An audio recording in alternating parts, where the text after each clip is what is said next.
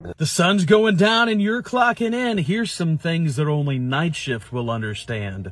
We are Nightshift and we understand that there are things that go bump in the night, but we are the people who bump back. This is Paranormal Nightshift, your fan-submitted stories told right here. Today we're going to cover a topic that's been around for thousands of years. Stories of doppelgangers, mimics, shapeshifters, whatever you want to call them.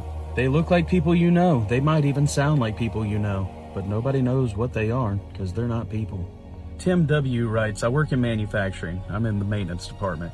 We had a situation where I had to go into a confined space and we were all getting rigged up.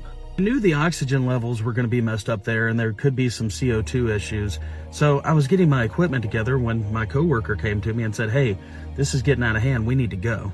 He kept rushing me. It was like every safety precaution that he knew that we should take, he was trying to get me to avoid. My gut kept telling me something was off. He had never had me take any shortcuts when it came to safety, and we'd done the same job hundreds of times, but he just seemed to be so pushy.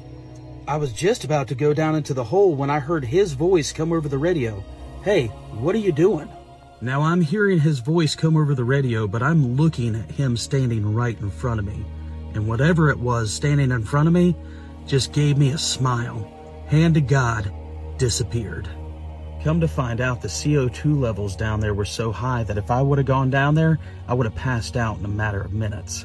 Told my buddy the story and he still doesn't believe me. I promise you, that's exactly what happened. All I can keep thinking is, what was that? And why did it want me to go down there? Well, that one's definitely scarier than the last one. You didn't tell me what sticker pack you wanted, but they're coming your way. Well, I want to thank you guys for all the stories I keep getting, and stay tuned for the next episode of Paranormal Nightshift.